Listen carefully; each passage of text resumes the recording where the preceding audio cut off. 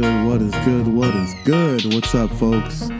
It's your boy, Five Mics, husband, father, educator, writer, MC. The microphone gives me wings. Thank you so much for tuning in. This is the Idea of Manhood podcast. This is season 2, episode 25, I believe. And we're back at it once again. Thank you, everyone, for tuning in. Again, I've been saying this ad nauseum every week for the past year and a half.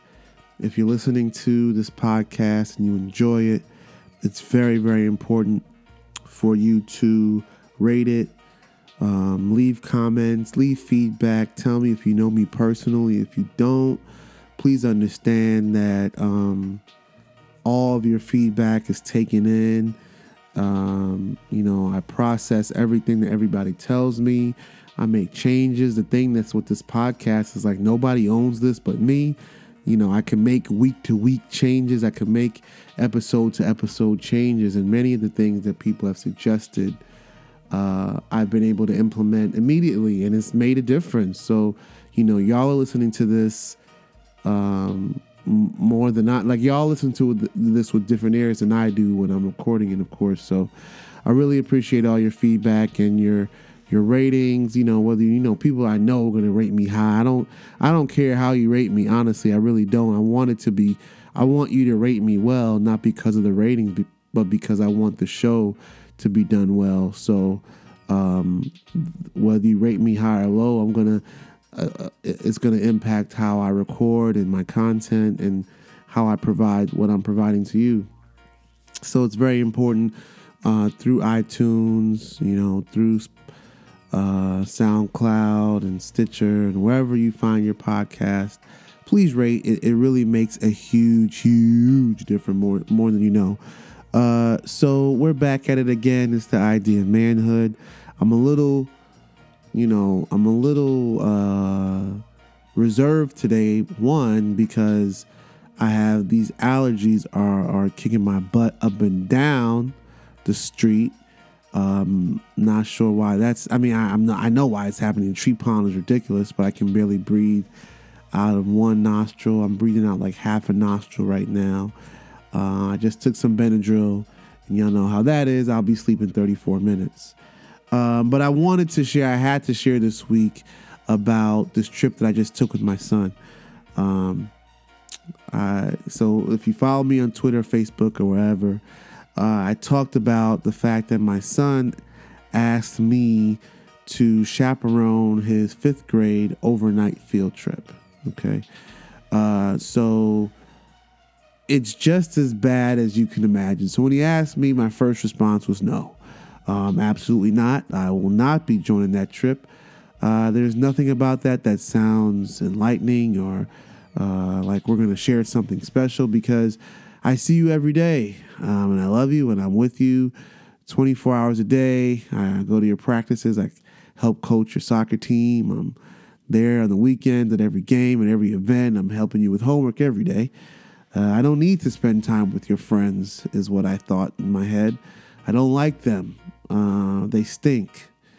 I don't like their attitudes. I hate the way that I hear them interact with you. I don't like it. I don't like it much about it.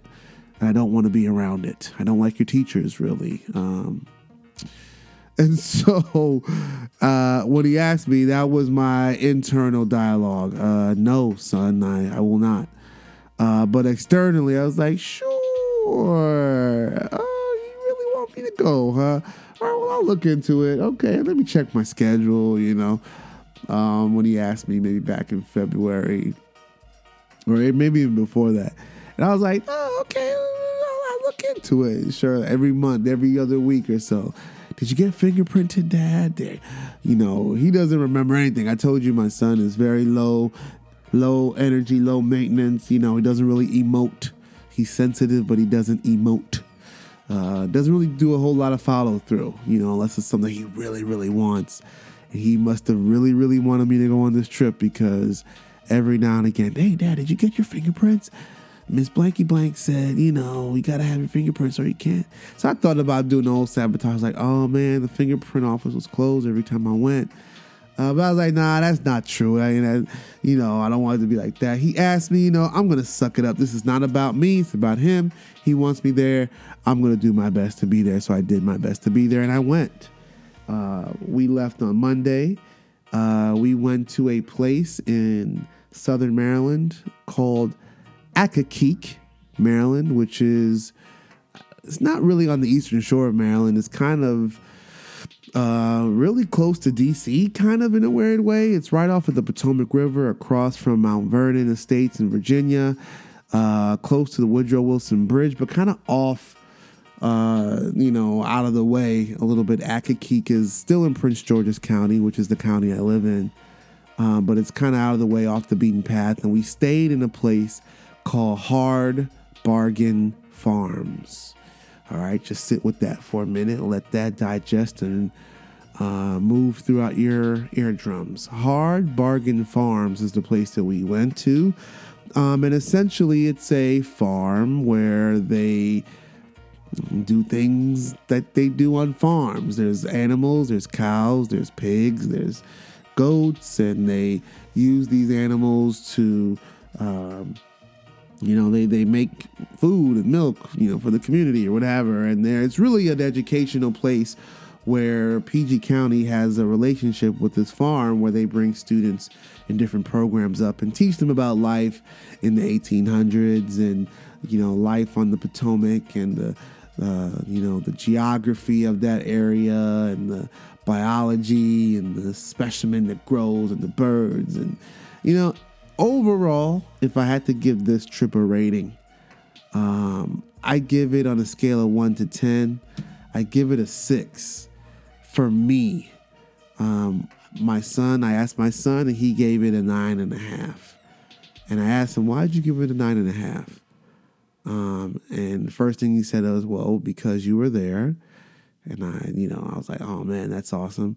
But then he said he didn't give it that half a point because the last day was boring because there was too much talking. Anyhow, so I wanted to talk about the trip, in totality. It's what you can imagine. It wasn't really a camping trip. It was more of a educational trip.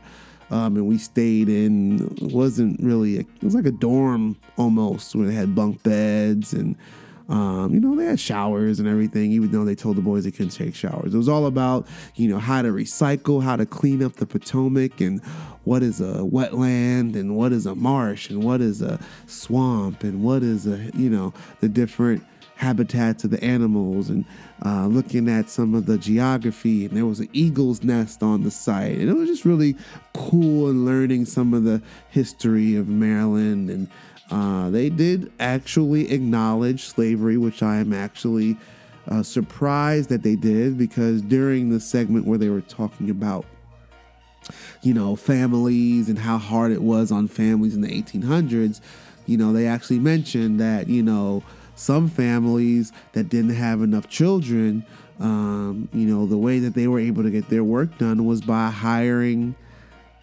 slaves. And I was like, well, they bought slaves, so they did their best to make it PC for 10-year-olds.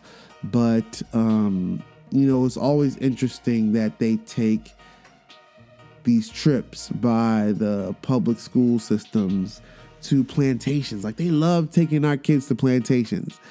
It's almost like, hey, look at where your ancestors grew up, where they were forced into working these horrific environments. Like, don't try to make this shit sound sweet now. But that's a whole different podcast, a whole different episode. I'm not going to go into that now. But I wanted to talk about something that I briefly engaged online, talking about fear in the context of children, and the role that fathers play, the role that mothers and family members and the community plays when it comes to encouraging fear, when it comes to acknowledging it, when it comes to addressing it, overcoming it. Fear is such an amazing and powerful emotion.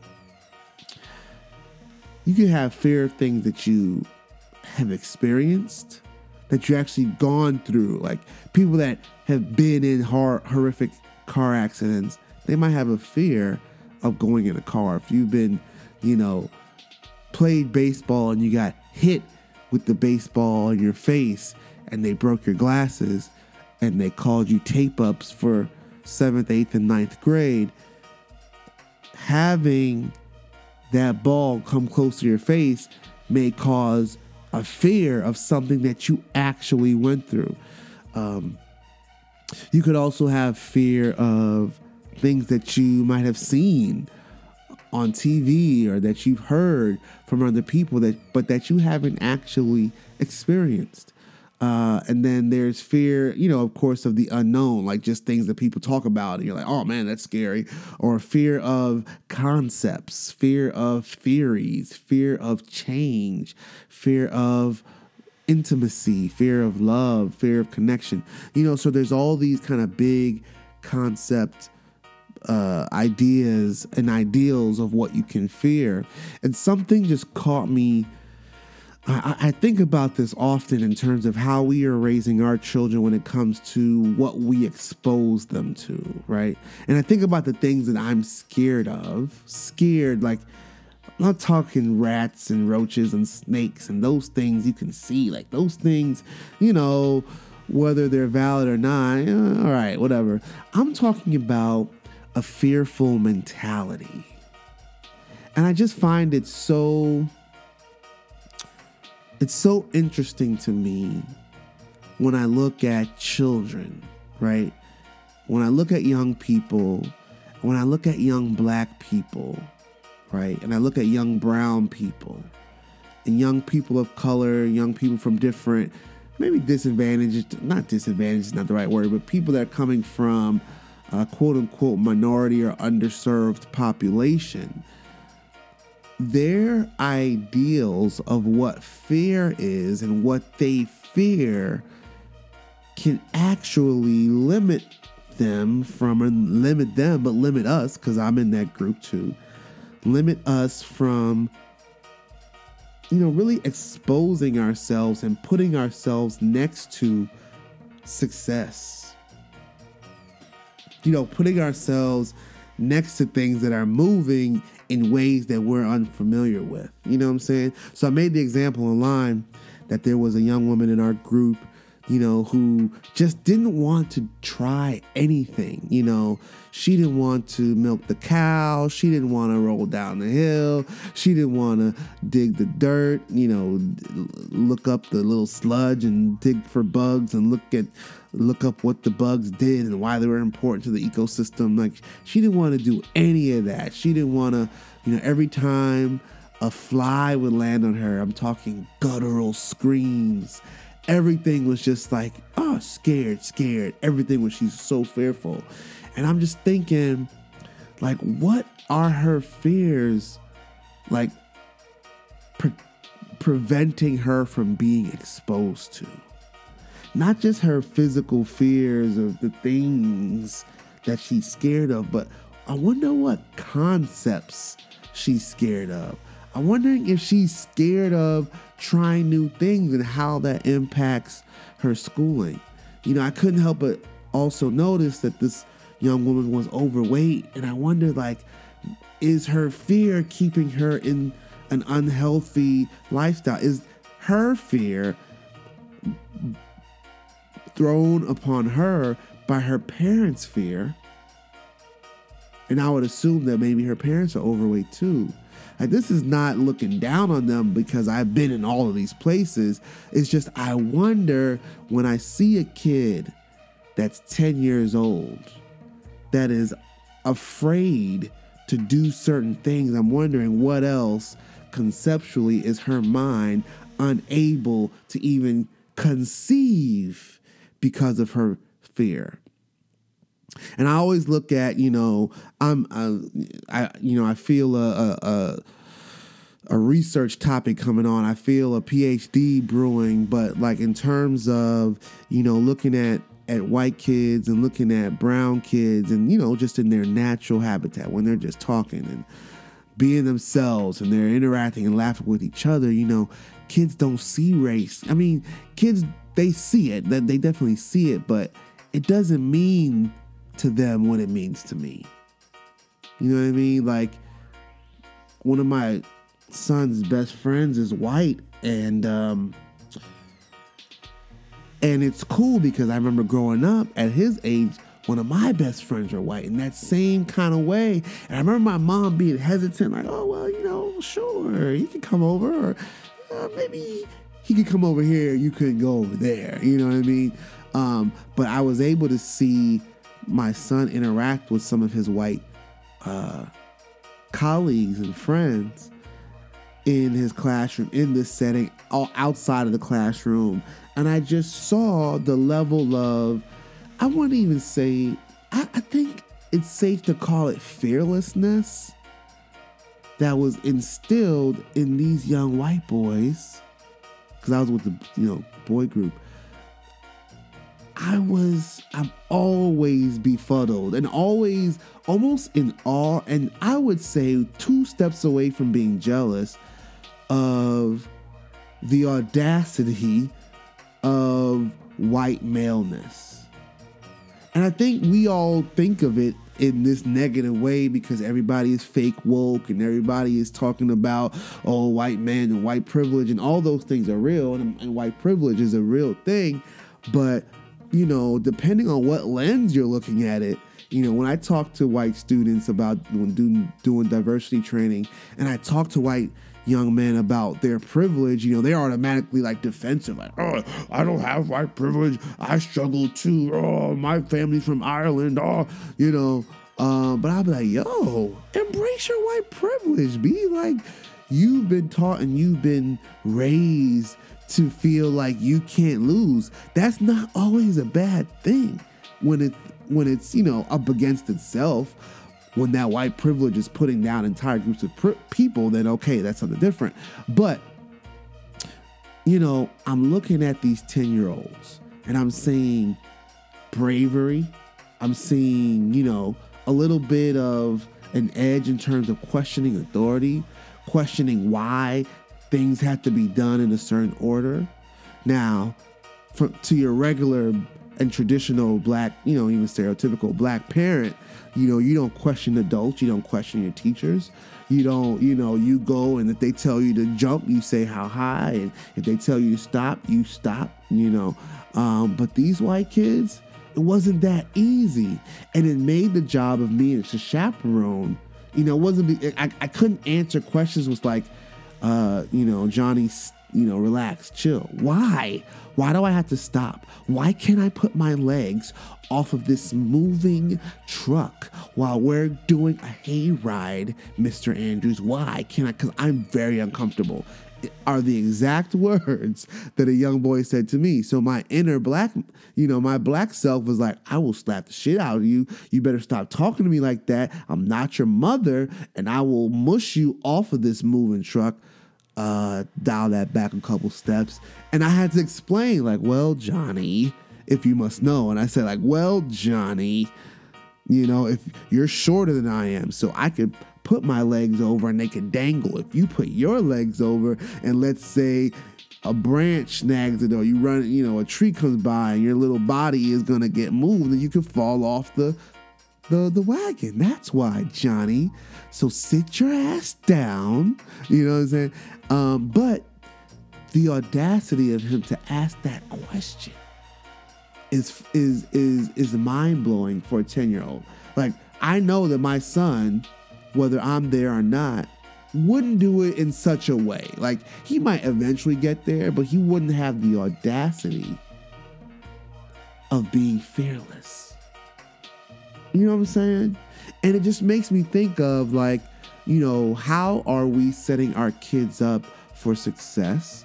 How are we setting our kids up for failure? How are we setting our kids up to try new things?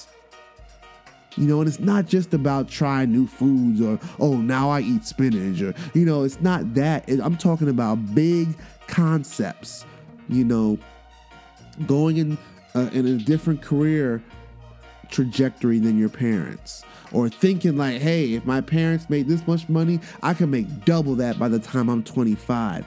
That's fearless, and that's a trait and a quality that I think inherently, I think it's culturally, Black people are scurry. Like, we're scared. Like, we are the most, like, Black and brown people are the most scurry groups of people. Like, we can't swim. We're scared to swim. We're scared to, I ain't eating that. We're not gonna try healthy stuff. I'm being very stereotypical, and please forgive me. I'm only basing it off of my own personal experiences of myself growing up, my friends and family, and what I've seen. We're scared. And I am so set. I am deathly afraid of bugs. Bugs are a thing. That's a small thing. In terms of the things that I'm fearful of, to me, bugs are small. So if my son came to me and said he's scared of bugs, if someone was arguing with me online, if someone's scared of milking a cow, then they're just scared of milking a cow. It's not about the cow. It's not about the bug. It's not about the snake. It's the concept of how you overcome fear and how you overcome and try different things in different environments. Like, if you have the safety or the perceived safety of a certain environment, then why wouldn't you try everything you can within this new environment? Why not? You got to question that. So this girl that was in our group didn't want to milk the cow, that didn't want to do this, didn't want to touch the flower. Every time a fly buzzed around her ear, she was screaming like she just got stabbed in her nose. Like, all of these things, you got to wonder, what else is she scared of? And what if all of these variables, if all of these, I can't think of the word, stimuli were neutralized and none of it was there? Would she still be afraid? What would she be afraid of then next? Because it's always going to be something, right? So I was saying, like, I don't want my kids to live in a box of fear. I always tell this story. I don't know if I've told this story before. I told a couple stories about Catholic University last week. And just some of the ways that they valued me, right? And so another way they show value to me at Catholic University was, one of my last summer there before I left, there was, of course, a very active Catholic ministry where a group of students that were, campus ministers, almost like ambassadors for Christ on campus. And they went around and they, a cool bunch of kids, very well respected on campus. It sounds kind of corny if you're not in that environment, but on campus, they were like everything, right? And they were taking a missions trip. I don't know. They were taking a trip to Tanzania in Africa to spread the word, build a church, and they wanted me, Dean Andrews, to be the staff chaperone. And so they thought about it. They're like, I think at this time my son might have been 2 or 3. I think he was 2. He was relatively young. No, he might have been even younger than that. No, was he born yet? Dang, now I can't remember. I think my son was born at the time. No, he wasn't. Anyhow, my wife was either pregnant or he was born, and they invited me to chaperone this trip. Like, take a couple days, think about it. We really want you to come. The Father Bob was his name. Awesome dude, came to me and was like, hey, we want you to do it. We know you'd be the best. We just thought you would love this opportunity to go to Africa. It sounds crazy now me saying it, them asking the Black guy at Catholic University to go to Africa, but it was really coming from an altruistic place. And I was just like so flattered. They asked me, and y'all, I turned it down. I turned down the opportunity to go to Tanzania in Africa because I was scared. You know what I'm saying? I wasn't scared of Tanzania, the country. But I read things online. Of course, we all went to Google, like, oh, what's going on in Tanzania? And there was Zika. Before Zika was a thing, they had Zika, they had malaria, you had to take all these shots, and it was in a village, and I was just making up all these excuses about why I couldn't go and what would be, what was, wrong with it, and I didn't want to, go and take these shots, and I don't know what was going to happen to this, and I just made up all my mind that I wasn't going to go and that it would be an issue. And so I didn't go. And I kick myself every now and again. When I think about it, I kick myself for not going on that trip. And I look at, when you talk about generational differences, for me as a Gen Xer, when you talk about the millennials and Generation Y and these young people now, like, they would have gone 8 times to Tanzania. They would have moonwalked to Tanzania backwards. You know what I'm saying? And I didn't go on that trip because of fear. And I think about, the fact that, my sister-in-law always tells a story about how, she was a cheerleader in high school and she had this awesome opportunity to go and cheer in Hawaii at the Pro Bowl, as in high school, or maybe she was in college, in high school, and her mother, who was my wife's mother as well, told her no, because of the fear of, after 9/11. Is that a valid fear? Of course. Or were the fears I had valid of going to Tanzania? Of course they were valid, because these were real things. It was a war-torn area. There were conflicts and, all these different things that I was reading. So yeah, of course they were valid, but the mentality that I'm talking about to overcome your fears is what I think a lot of brown and black families miss with their children, because we're so busy trying to protect them from life and from adversity, because we've gone through so much adversity. We've gone through so much pain that, anything to avoid my son to feel the stings of, oppression, or the stings of being let down or rejected, or, you know what I'm saying?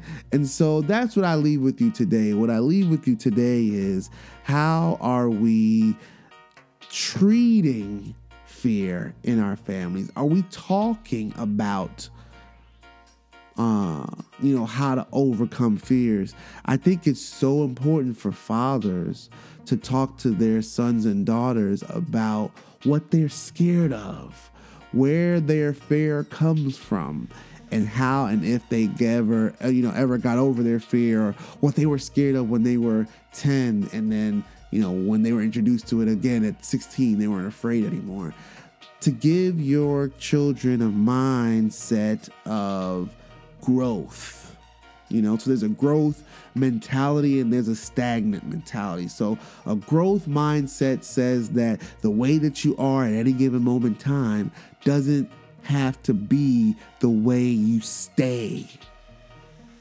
And more often, there's a ton of research about grit and determination and growth mindset. You really should check that out. Just Google grit, and Angela Duckworth, I think is the researcher's name. Angela, I think that's right. But just look that up. It's fascinating stuff. But for many of us, we're gritty in certain areas, but we're overcome by fear in certain areas. And I want us all to be able to talk to our kids about it, to really engage them, talk to them about overcoming fears when they have the opportunity to directly face their fears within a safe environment. How will they respond? Will they not milk the cow because they don't want to get their hands dirty because of bacteria and germs? Or will they milk the cow? Will they not want to roll down the hill because they're going to get ticks? Well, guess what? 3 people that rolled down the hill got ticks, and they're okay. They're still alive. But 20 people missed out on that opportunity because of the fear that they could not overcome in that environment. Talk to your kids about that. This is a short episode. Thank you so much for tuning in. That's all I wanted to talk about. Confronting our fears, living within a growth mindset, growing, evolving, and all of that. And that comes with that. Thank you so much. This is the Idea Manhood podcast. This is 5 Mics. Peace.